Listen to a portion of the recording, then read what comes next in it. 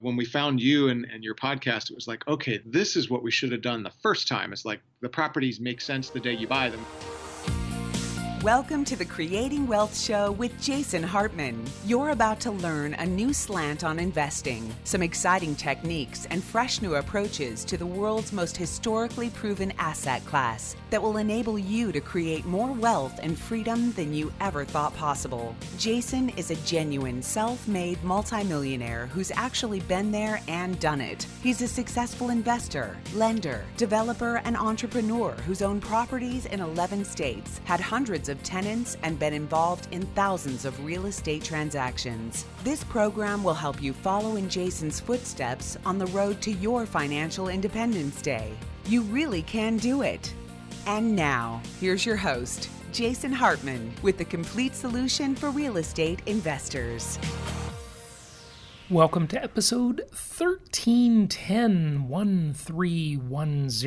and you know what that means. It's a 10th episode today, and that means we're going to go off topic and discuss something other than directly related to personal finance, economics, or real estate investing in the most historically proven asset class in the entire world. And, you know, a lot of times in the 10th shows, before we get to our guest, I do talk a little shop with you. I talk a little business, talk about some real estate investing. But today, I'm really not going to do that in the monologue portion. Today, we're going to talk about what our brain is incredibly good at. We'll get to our guest in a few minutes, but before we do that, our brain is good at many things, but there's one thing it's really good at. I want you to just appreciate it for a moment. I remember I was walking through a nightclub, and I said to one of our investment counselors, who I happen to be with, who's been on the show, I said, as we were walking through that nightclub, and there was so much going on, absolute sensory overload, sound, lights, people, obstacles.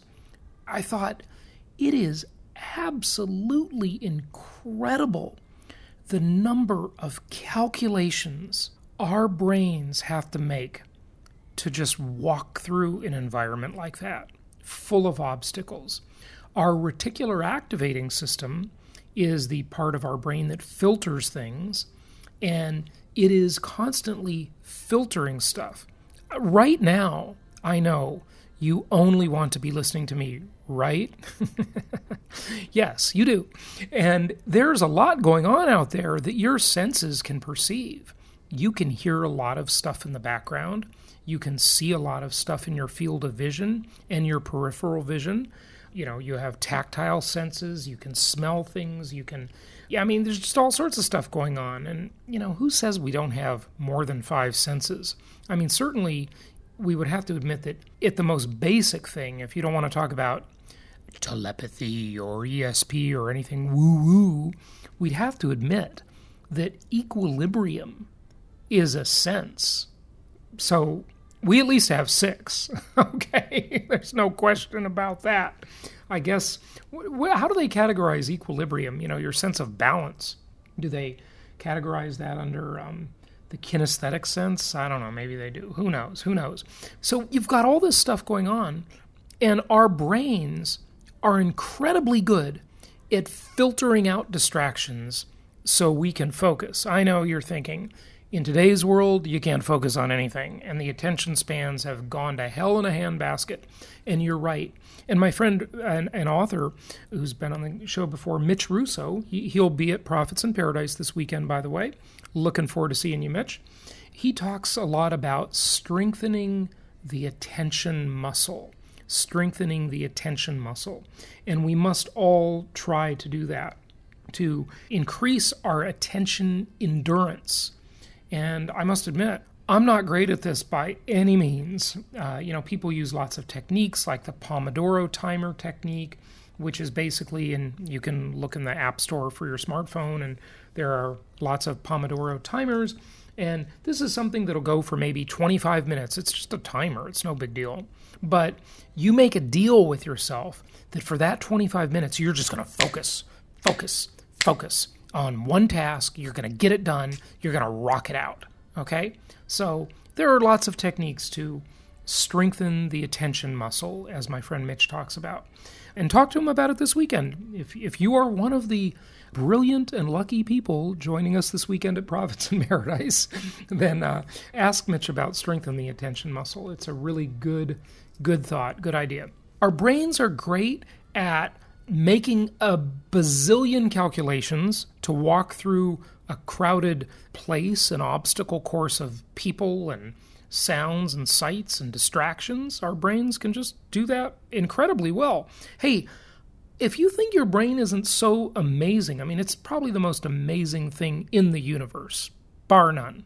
And check out the works of Michio Kaku. I'm not sure I'm pronouncing his name right, but he's just this brilliant, I don't know, what is he actually, a physicist? I don't know. He's a scientist, but I think he's actually a physicist, if I'm not mistaken. And he's got some great books. And he talks about how the brain is the most amazing thing in the universe. You know, it just is. It's truly incredible. So a machine can't walk through that nightclub in that example I gave you and not bump into people or get stuck. But a person can do it. Even a little kid can do it. You know, you don't even have to have a very highly developed brain to do it. Anybody can do it, right? So that's amazing.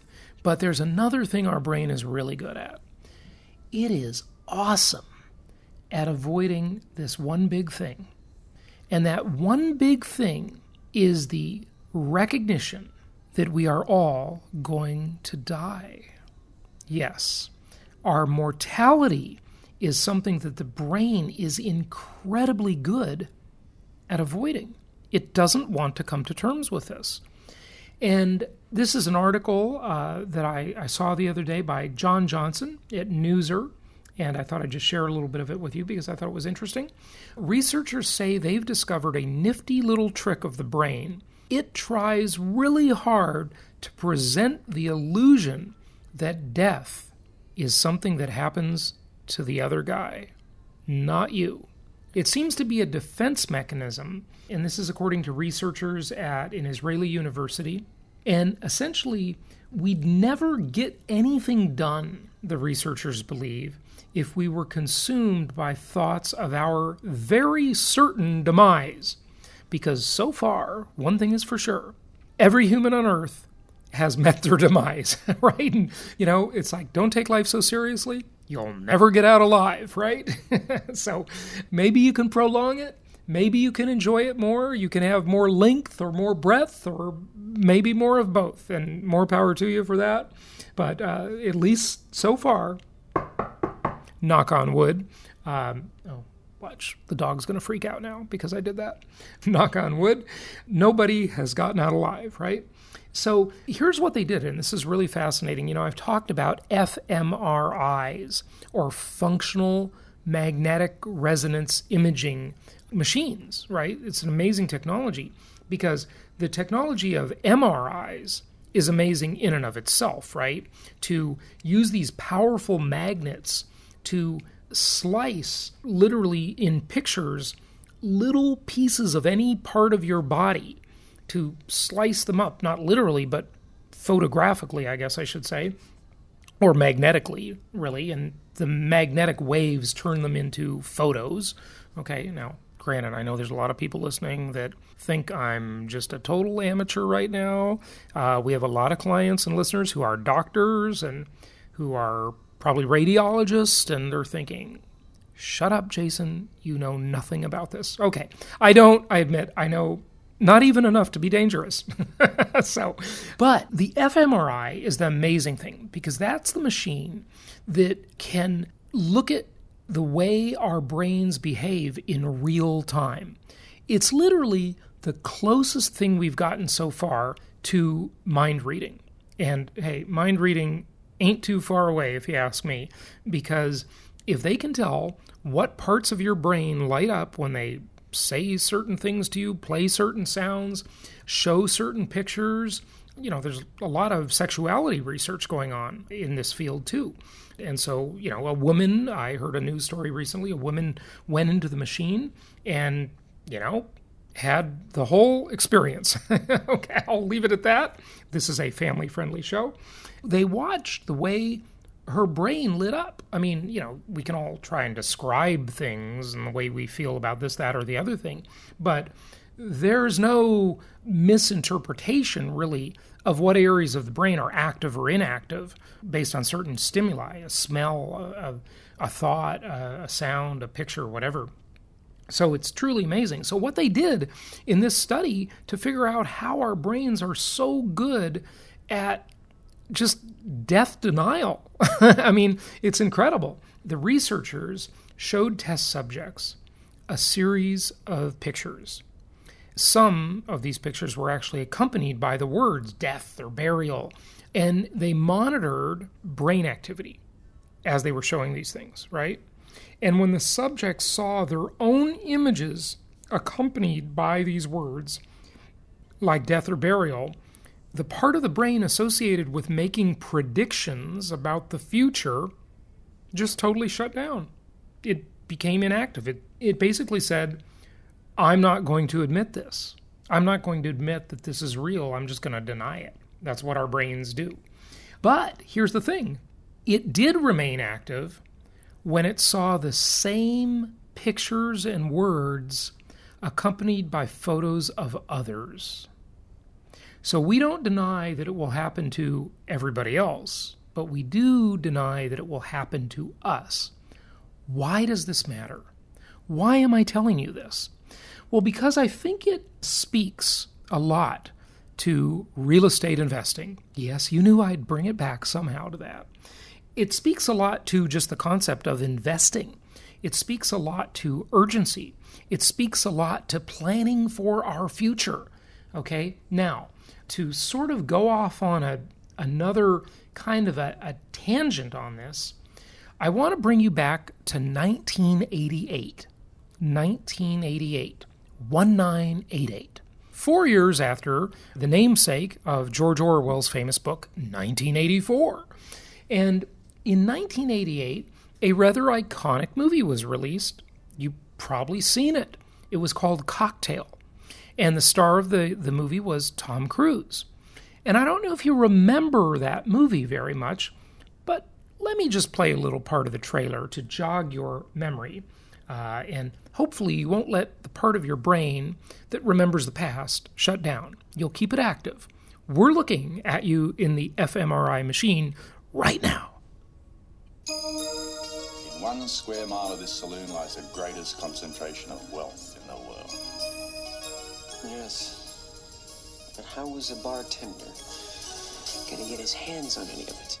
This is the big time. Are you ready for the big time, young Mr. Flanagan? I think I can handle it. This isn't what I ordered. Get your act together. A white wine. All right. Now, what was it that you ordered? A martini. What's in that? There are many ways to fool a customer. You will learn them all. Yes, Obi-Wan. You get the women? Okay, so that's a little bit of this fun movie. But there was something really interesting in this movie, and I actually remembered doing this myself. I remember I was on a plane flight home from my first long-distance relationship, my girlfriend in Vancouver, Canada. I was on a plane flight home from seeing her in Vancouver, and, I just pulled out a notebook that I had with me, and I started doing the assignment that Tom Cruise's professor made his class do in that movie. Do you remember what it was? The assignment was to write their obituary. That was the assignment. They had to write their obituary. And you know what? I think that's a pretty valid assignment. Because, when you look back on your life, what do you want it to mean? What significance would it have? What would you have accomplished? What would you have done? And hey, life is not all about money and finance, but that's what the show's about, okay? So I'll just take it from that perspective. There's lots more to life than money and personal finance and investing and economics and all that good stuff, but it's certainly part of life, and it should not be denied that it is a big part of life. No question about it. So if you don't have goals and pursue them and make decisions quickly as soon as all the facts are available, right? That great quote I've shared with you many times, and go after things. It's like in the movie, they talk about Coughlin's Law, right? That was his bartender mentor, where he became this really good bartender and then, businessman later after that and fell in love. And, it's kind of this romantic comedy sort of movie, right? But Coughlin's Law, right? He said it was about cocktails and dreams. These guys were both ambitious. And when he says, out that window lies the greatest concentration of wealth, that we're talking about New York City. So a lot of the movie is about Tom Cruise, who didn't have a college degree and couldn't get into the corporate world and, was kind of laughed out of every job he applied for, every interview he did, because he didn't have the degree, right? And hey, how times have changed, thankfully, because, that doesn't really matter so much anymore, but it used to, right? It used to. So he took it upon himself that he had to go after this with gusto on his own. I just remember that I thought that was a pretty good assignment. Write your own obituary. So maybe it's an assignment you want to do. And when I saw this article about how we're so good at not admitting that we have this certain amount of limited time on Earth, and we don't know how much time we have. We just don't know, right? I mean, no matter how healthy you are, no matter how successful you are, that can be taken away in like 1 minute from now. Okay, 1 minute from now, that could all end. Okay, so no one is immortal, no one is invincible, and we've got to play like it matters.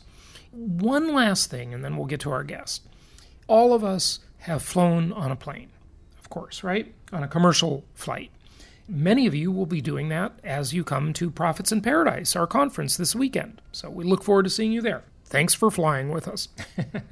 And when we get on that plane and, once they've closed the cabin doors and they're about to take off, what's the thing, right? The mandated rule all around the planet is that the flight attendants have to take us through the safety procedures. How do you fasten your seatbelt? What if there's a sudden loss in cabin pressure? What do you do with the oxygen mask? The bag won't inflate.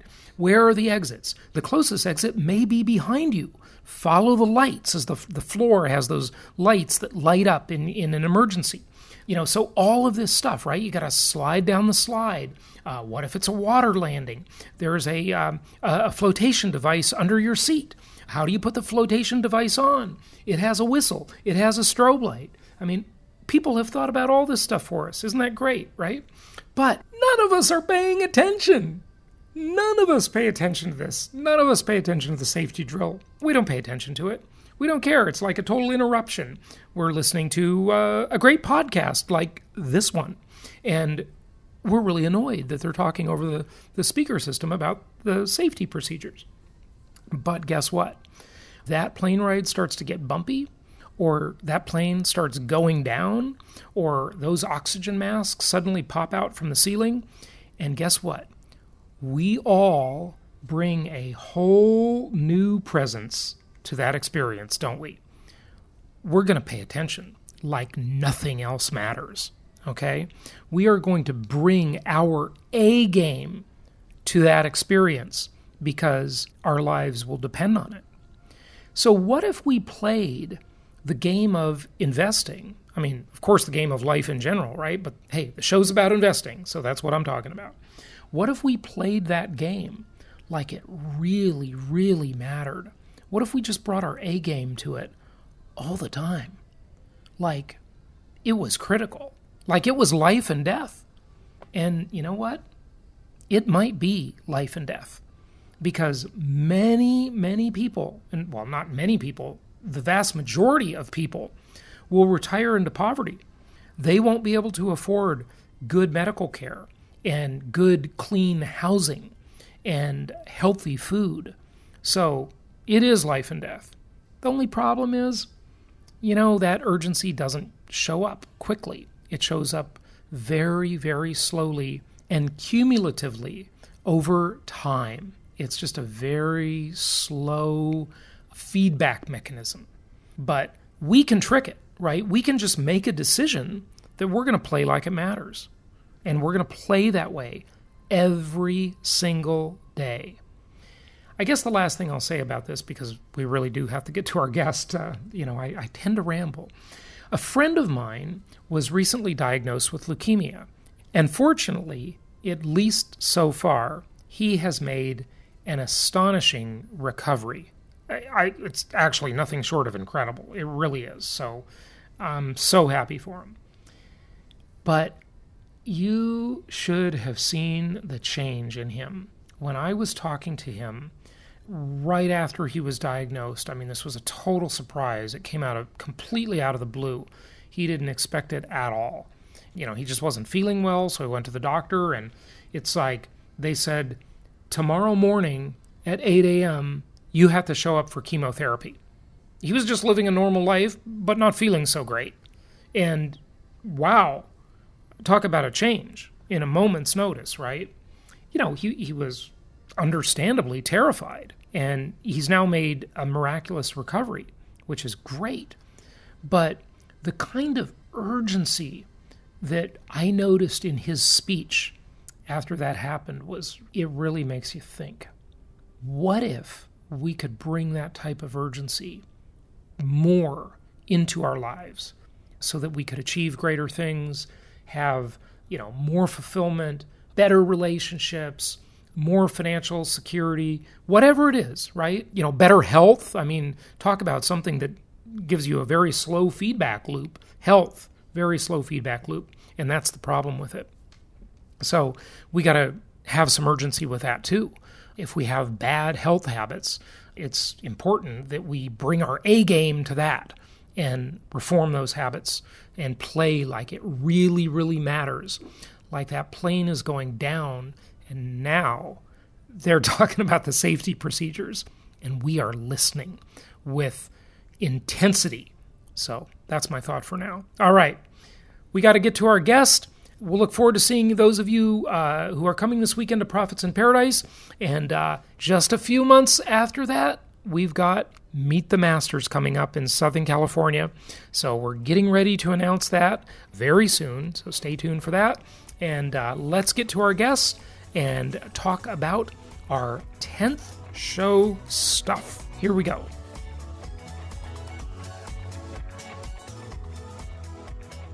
It's my pleasure to welcome Lawrence Susskind to the show. He is a Ford Professor of Environmental and Urban Planning at MIT. He's Vice Chair of the Program on Negotiation at Harvard Law School, Director of the Science Impact Collaborative at MIT, Founder and Chief Knowledge Officer of the Consensus Building Institute, and author of Entrepreneurial Negotiation, Understanding and Managing the Relationships that Determine Your Entrepreneurial Success. Lawrence, welcome. How are you? I'm fine. Thank you very much. It's good to have you. So are you in Boston? I'm in Boston, absolutely. Fantastic. Okay, just wanted to check where you were. You said you were at the Harvard Faculty Lounge.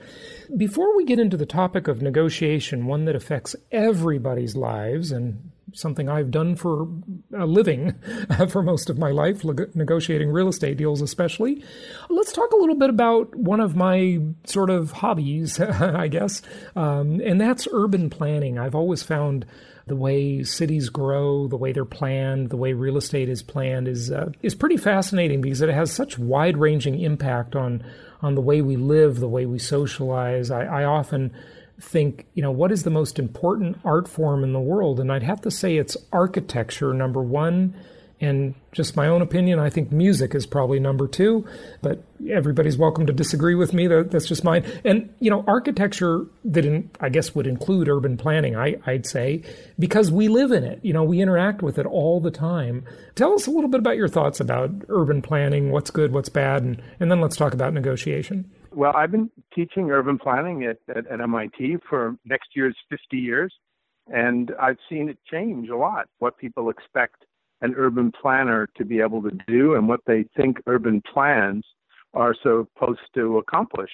My view is that urban planning, is the purposeful intervention through a complex web of institutions to improve the quality of life in places and spaces.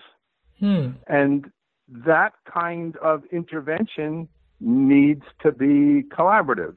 Mm-hmm. And so while architects and architecture calls up images of a single person sitting at a drafting table drawing an image and saying, this is a synthesis, it's elegant, it's purposeful, it's what we need.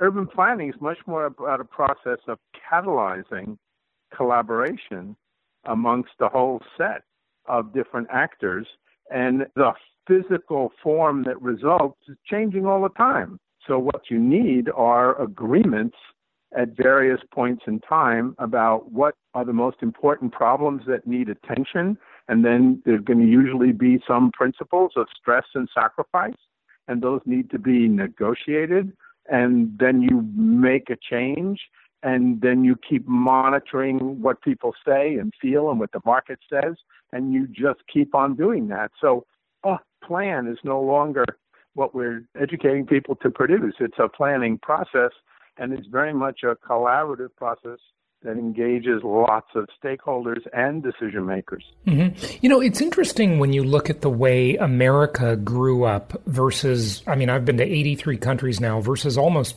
every country. America has a love affair with the automobile. Back in the 50s, the oil companies and the tire companies, I guess Goodyear especially, they bought up a lot of these railroads and ripped them up, which is a shame. And I don't mind the automobile. I love it. And, we're about to have self-driving, autonomous automobiles in the not too distant future here, I think. But I really love walking-based communities, when you can walk to retail, when it gives people the opportunity to socialize and not just be in the burbs and come in and out of your garage and never know your neighbors type of thing. What do you think about that? What are the trends?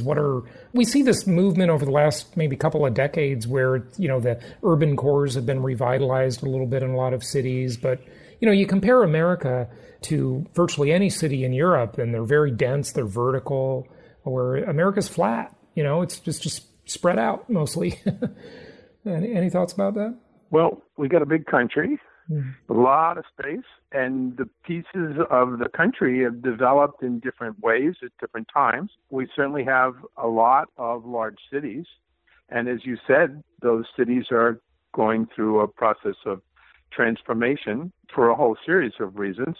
And you've got a lot of spaces that are at much lower density, and they're not likely to increase in density in the near term. What you're likely to see are the big cities continuing to spread and capture more of the surrounding area. And it's not unlikely that 2/3 of the population will live in what we call, say, metropolitan urbanized areas in the not very distant future. And I don't think we're going to see that suddenly reverse. We had periods of time where people said, let's plan smaller scale cities and connect them by efficient transportation. And the problem is that kind of centralized planning never had a chance in America. The market rules, and we try to deal with some of the problems created by what the market does for certain groups. But we have a number of big cities and then a lot of low density open spaces, and I don't expect that pattern to change anytime soon. Mm-hmm. What do you think about the self-driving car, the impacts of that? I think it's going to be a pretty major deal, if you ask me. I think that's going to be a game changer. It's going to free up a lot of real estate because parking lots won't be needed so much if there's sort of cars on demand, cars as a service kind of concept. I think it changes the real estate game a little bit, and I'll just tell you why. I've long said that the three major value drivers in real estate, and we have a lot of real estate investors listening to our shows, are, of course, we've all heard it, location, location, and location. But I think even though geography is important, it'll become less important than ever as transportation becomes easier, more convenient. Now, the one thing that has to happen is energy cost needs to stay low. But if it does, if the car will just drive you places and you can take a nap or do your work or whatever while the car takes you someplace, that's a pretty big deal, if you ask me. I agree with you. I think autonomous vehicles could have a variety of important effects. I don't think the transition is going to be easy because a lot of people are going to be concerned that autonomous vehicles put cars on the road in ways that scare people. And even if they are safer for a variety of technical reasons, that doesn't mean folks are going to be ready to accept them. And we certainly have examples already of cities in the United States where experiments with autonomous vehicles have met with very harsh negative reactions from citizens. So I think they could make a big change. For myself, I'd personally rather see a different idea of personalized rapid transit, but on fixed systems. So imagine along all the existing sidewalks, there were what would look like monorails, except there's individual or double or triple or quadruple cars, and you just go up a couple steps and get in one and put in where you want to get to, and it takes you there. And nobody's on the road. Right, but you gotta build those tracks. I mean, that's a lot of infrastructure. You mean sort of a people mover type of concept, or what do you mean? Except that they're pods, and people are in them, and so they're people mover. Folks think about the airport and just moving from one area of departure to another. Right. The infrastructure is not that expensive, and you already have the rights of way, and you get the streets back. Just from a real estate standpoint, think about what that means. Yeah. What kind of distances would those go, though? What is that, a sort of like within the city, a couple blocks, or is it long distance, or what? What is that? There are models. My MIT colleagues have made models of different kinds of systems, and you could have systems at different scales. But I meant the idea of autonomy of the vehicle.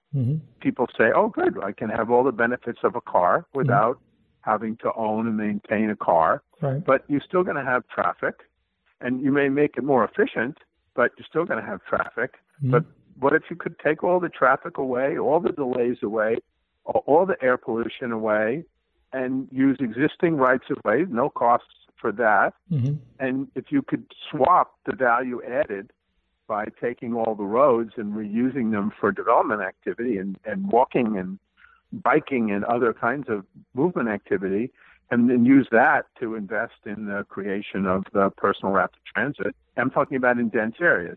The traffic in Boston is terrible. Oh, sure. I know. And autonomous vehicles may make it run a little bit more smoothly, but it isn't going to reduce the worst traffic at key hours, because unless you rebuild the parkways and the highways and the roadways, you can gain some efficiency by having the cars run more smoothly. And be networked together. Drivers negated. Right. Yeah. No, you can. But I've heard that the packing density of an autonomous vehicle could be 6 times what we have now. And of course, if they're networked together, they plan routes, they go faster, they can go 90 miles an hour right off bumper to bumper, in theory now. It remains to be seen if it'll all work. But, a question for you on this sort of personal rapid transit, this kind of mini monorail, maybe I'll call it.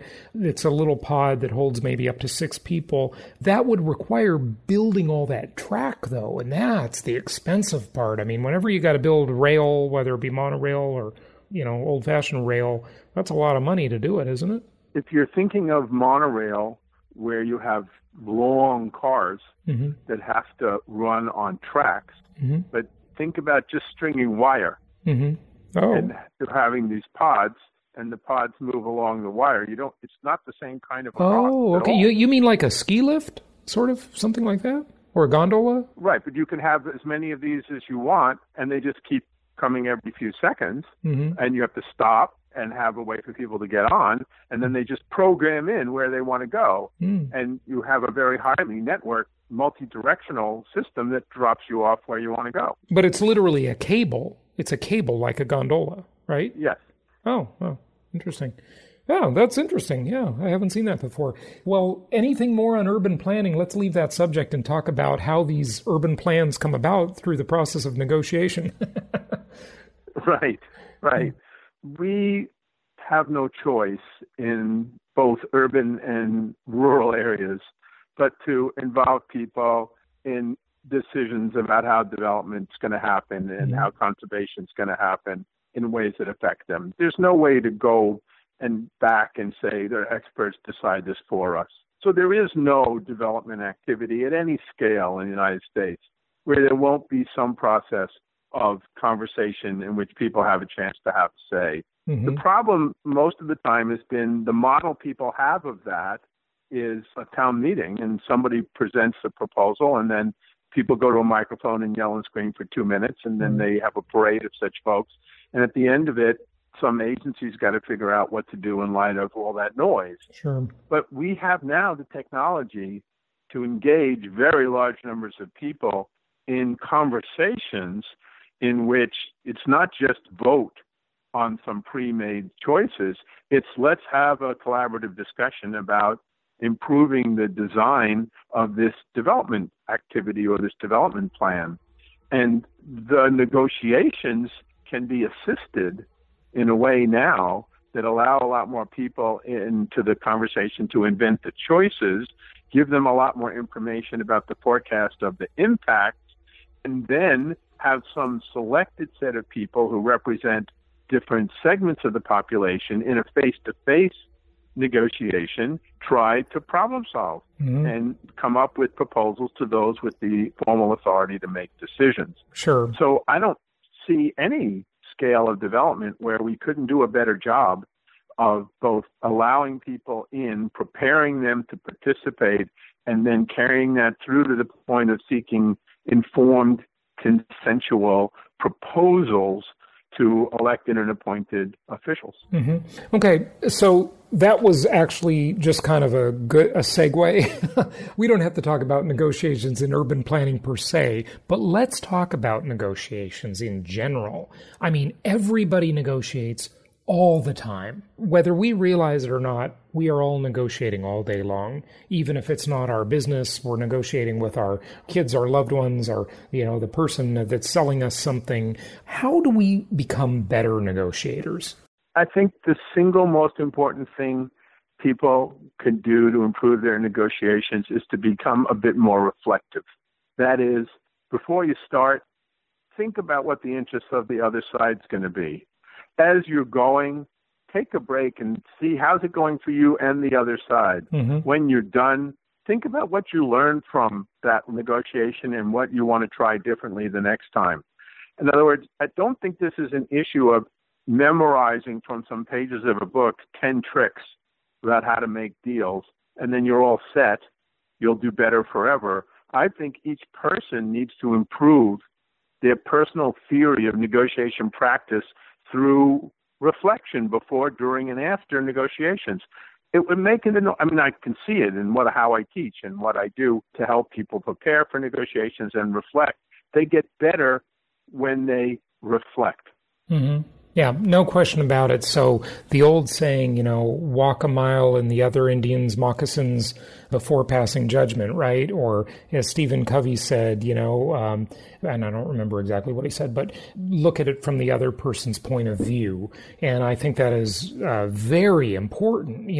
Interestingly, a lot of times when we're in a negotiation, the other party doesn't really even want what they say they want exactly or what we think they want. When we really dissect it a little more, we really realize maybe we can give it to them and create a win-win solution in a different way, right? From a whole different kind of point of view. It's a hugely important point that you make. I wish more people heard it and understood it and accepted it.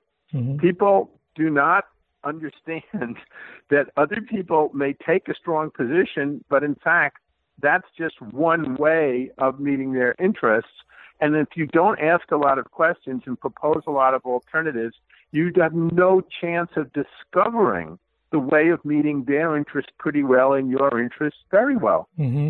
Yeah, no question about it. It's amazing how when you dissect something, for example, a real estate example, the sort of the nothing down guys will talk about this, which I think there's a little bit of a myth in the whole nothing down thing. But in concept, the same is true. You're dealing with someone who wants to sell their property and they say, well, I want to sell the property so I can have cash to pay off this loan that I have. Well, what if you don't give them the cash, you just agree to assume the loan for them and pay the loan? Then, that's the concept, right? They didn't even want what they said they wanted, right? But they didn't realize, it's our job to think more creatively about how to get to the same place in a different way, isn't it? I think that's perfectly said. Yeah. It's the distinction between the positions, as Fisher and Urey said in Getting to Yes. It's the distinction between the positions people take and the interest underlying those positions. And they take a position because they think they have to. They take a position because that's as much thought as they put into it. And then people fight about the position instead of saying, but why do you want that? Why do you think 6.8 is the right whatever percentage? Mm-hmm. What if I got you something better than that? They said, well, would you do that? Mm-hmm. Well, help me understand what's most important to you. Listen to what's most important to me. Let's see if we can invent something that gets your underlying interest met. And don't worry about the position you started with. Mm-hmm. But that requires treating negotiation as collaborative problem solving. That's what we have to teach people to do. Right. Yeah, absolutely. So it has, and I think on what I'm about to say, the feeling on this has changed over the years, possibly, but you tell me. Some negotiators would say, the first one to mention a number loses. Maybe you've heard that. But others would say, you're better off mentioning a number first because you sort of create the frame, you create the playing field. For example, like I'm trying to acquire another business right now, and it's not for sale, so there's no asking price. And it's pretty touchy to deal with the seller because, of course, the seller wants as much as he can get, and me as the buyer, I want to pay as little as possible, right? So how do we meet at some agreement that's mutually beneficial there? And right. So is it better for me to mention the number first, or is it better to let him mention the number first? So there's lots of research now, serious scholarly research on the dynamic you're describing, which is called anchoring. Mm-hmm. If people read my colleague Max Bazerman at Harvard Business School, one of the most important authors on the subject. And the very simple response to your question is, if you know a lot about the other person's alternatives, the market in general, recent transactions related to this, if you really understand what the options are going to be that the person you're talking to is going to have, then by all means anchor first. Because then you will be in the space of zone of possible agreement, and you'll edge it in the direction that's best for you. But you'll know what the zone of possible agreement is. If you don't have that information, it's a mistake to anchor first, because you'd be cutting off all kinds of possible advantage for yourself. So it's much better in the situation you described to say to this person, I think I'm interested in buying your company. What do you think would be a fair basis for considering the value? And you want them to tell you how they think about the value. You're not asking for a number. You're avoiding anchoring because you have no idea. But if they say to you, well, this is our profitability the last few years. This is our business plan going forward. We don't have any competition, and so we think we'll double. And they give you all that information. Then you have a basis for calculating, compared to other investments you can make. Well, this is what I would then say I would offer. And then, because anchoring is advantageous for the reasons that you mentioned, but it's disadvantageous if you don't have a sense of what the other person's alternatives are and how to think about the zone of possible agreement. Yeah, that's very interesting. Yeah. Okay, so the answer is anchoring, it depends, right? There's not a... But it depends answer. on something specific. Right, okay. It depends on what knowledge you can put together with confidence about the zone of possible agreement and the other options the other person has. And the less confident you are about that, the more questions you want to ask to see if you can get a better picture of what the zone of possible agreement is. I have a book called Good for You, Great for Me, which explains this in some detail. Very interesting. And I wish I would have done what you just said, was to ask him how he would arrive at the value.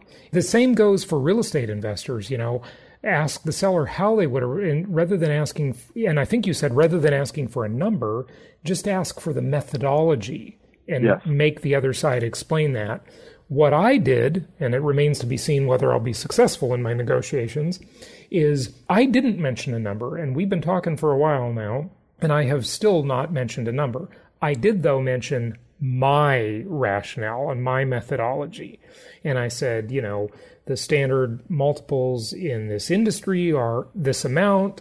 You're doing quite a bit of the work, so we need to assume we'd have to pay someone to do that work in order to have a value. And I still haven't mentioned a number, and neither has he.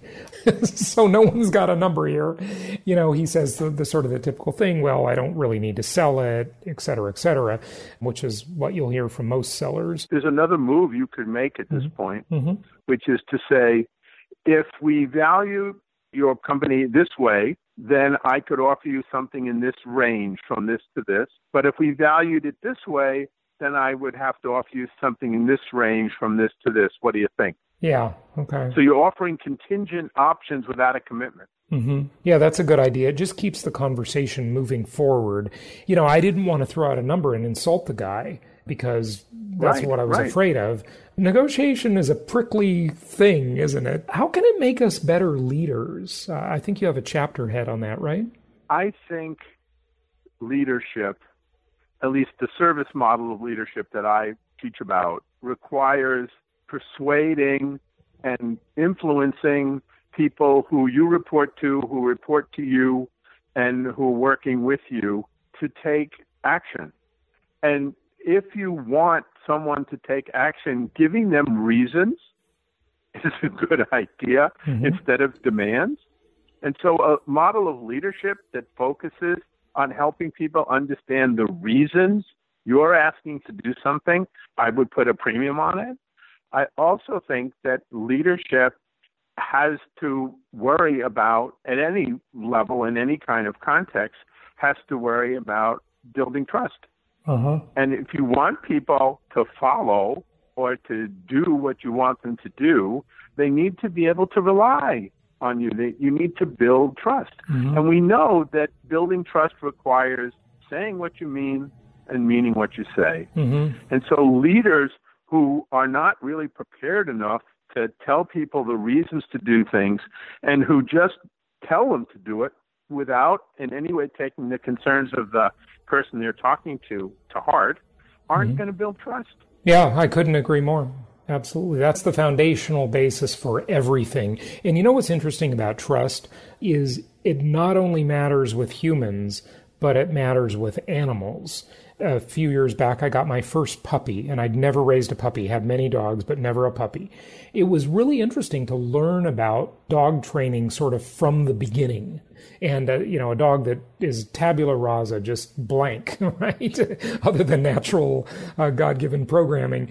If the animal doesn't trust you, you're not going to get anything done with training. Even an animal, you make the animal trust you by being consistent and reliable and not teasing and, taunting. And if you put the food down, never take it away, right? Things like that. Those are all trust gestures. So it even works human to animal. That's very interesting. What else would you like people to know about negotiation, just to wrap this up for us? I think a lot of the things that people want to get done that require getting others to do what you want, when you want, the way you want, are negotiations. And as you said, we negotiate all the time, and people are unaware that they have an approach to negotiation, even if they don't remember explicitly learning it. And if they don't reflect on it, it could be the reason they don't get the results that they want. I have a new book on entrepreneurial negotiation, in which all kinds of students in the dorm rooms at MIT are starting companies. And they think it's the essence of the building the company is the idea. And they don't get that they're going to have partners and investors and supply chains and consumers and regulators that are going to be nothing but negotiations. They say, well, I know, I invented this thing. I know about it. I can handle it. Right. And they have no training in negotiation, which is why so many new ventures fail. Yeah. So we're trying to teach students, so I'm glad they're entrepreneurial. I'm glad they want to do stuff, but they must figure out that doing stuff requires all kinds of interactions that really are negotiations, and there are better and worse ways of proceeding. And it's not that hard to learn some ways of building trust and getting people to do what you want and persuading them and influencing them, even in unequal power situations, and then continuing to reflect and get better at it. But not if you're not aware of that. Yeah, that's interesting. And, now that you mention your MIT students, you made me think of something else, and that is not just the negotiation and what the message is back and forth between the parties. But I would say the platform on which you're communicating, the millennial generation has just got to get away from text-based communication, if you ask me. They've got to start talking to each other. It's amazing. I mean, just boggles my mind that people think that they can start and run businesses on text messages. Are you kidding me? There's so much more complexity to this stuff, and there's so much more nuance to it. Do you have any thoughts about that just before you go? I mean, am I wrong? No, I don't think you're wrong. It's just I'm not hopeful that saying that is going to cause a reaction. Yeah. I think what we need to do, and all of the online teaching that I'm doing now about entrepreneurial negotiation, has people doing live face-to-face negotiations with a random person also taking the online course every week. Mm-hmm. And Good. You can't send them an email. You're face-to-face. Mm-hmm. You have to be able to express your views. If you can't read the unspoken things that are going on, you're missing half the data that you need for the negotiation. Yeah. So it's not just stop just texting. It's don't give up access to all this important nonverbal information that can help you succeed at what you're trying to do. Couldn't agree more. There is so much more data in voice-based communication and even more in-person or at least video communication with some degree of body language. Absolutely agree completely. Lawrence, how many books do you have? My gosh, you have got a library of your own books. Well, yes, but also I write them with colleagues. And when I want to learn about a new thing, I find someone who knows way more than I do, or even a student willing to work much harder than I can just on that one thing, and we write together, and that's why there's 20 books. So wow, fantastic. It takes a while, though. Yeah, good for you, good for you. Give out your website and tell people where they can find out more about you. Well, entrepreneurialnegotiation.com is about the entrepreneurship book, but Lawrence Susskind, as if it were one word, SUSSKIND.MIT.edu. Fantastic. Lawrence, thanks so much for joining us. Thanks for the invitation. I'd love to talk with you. Thank you. Thank you so much for listening. Please be sure to subscribe so that you don't miss any episodes. Be sure to check out the show's specific website and our general website, hartmanmedia.com, for appropriate disclaimers and terms of service. Remember that guest opinions are their own, and if you require specific legal or tax advice or advice in any other specialized area, please consult an appropriate professional. And we also very much appreciate you reviewing the show. Please go to iTunes or Stitcher Radio or whatever platform you're using and write a review for the show. We would very much appreciate that. And be sure to make it official and subscribe so you do not miss any episodes. We look forward to seeing you on the next episode.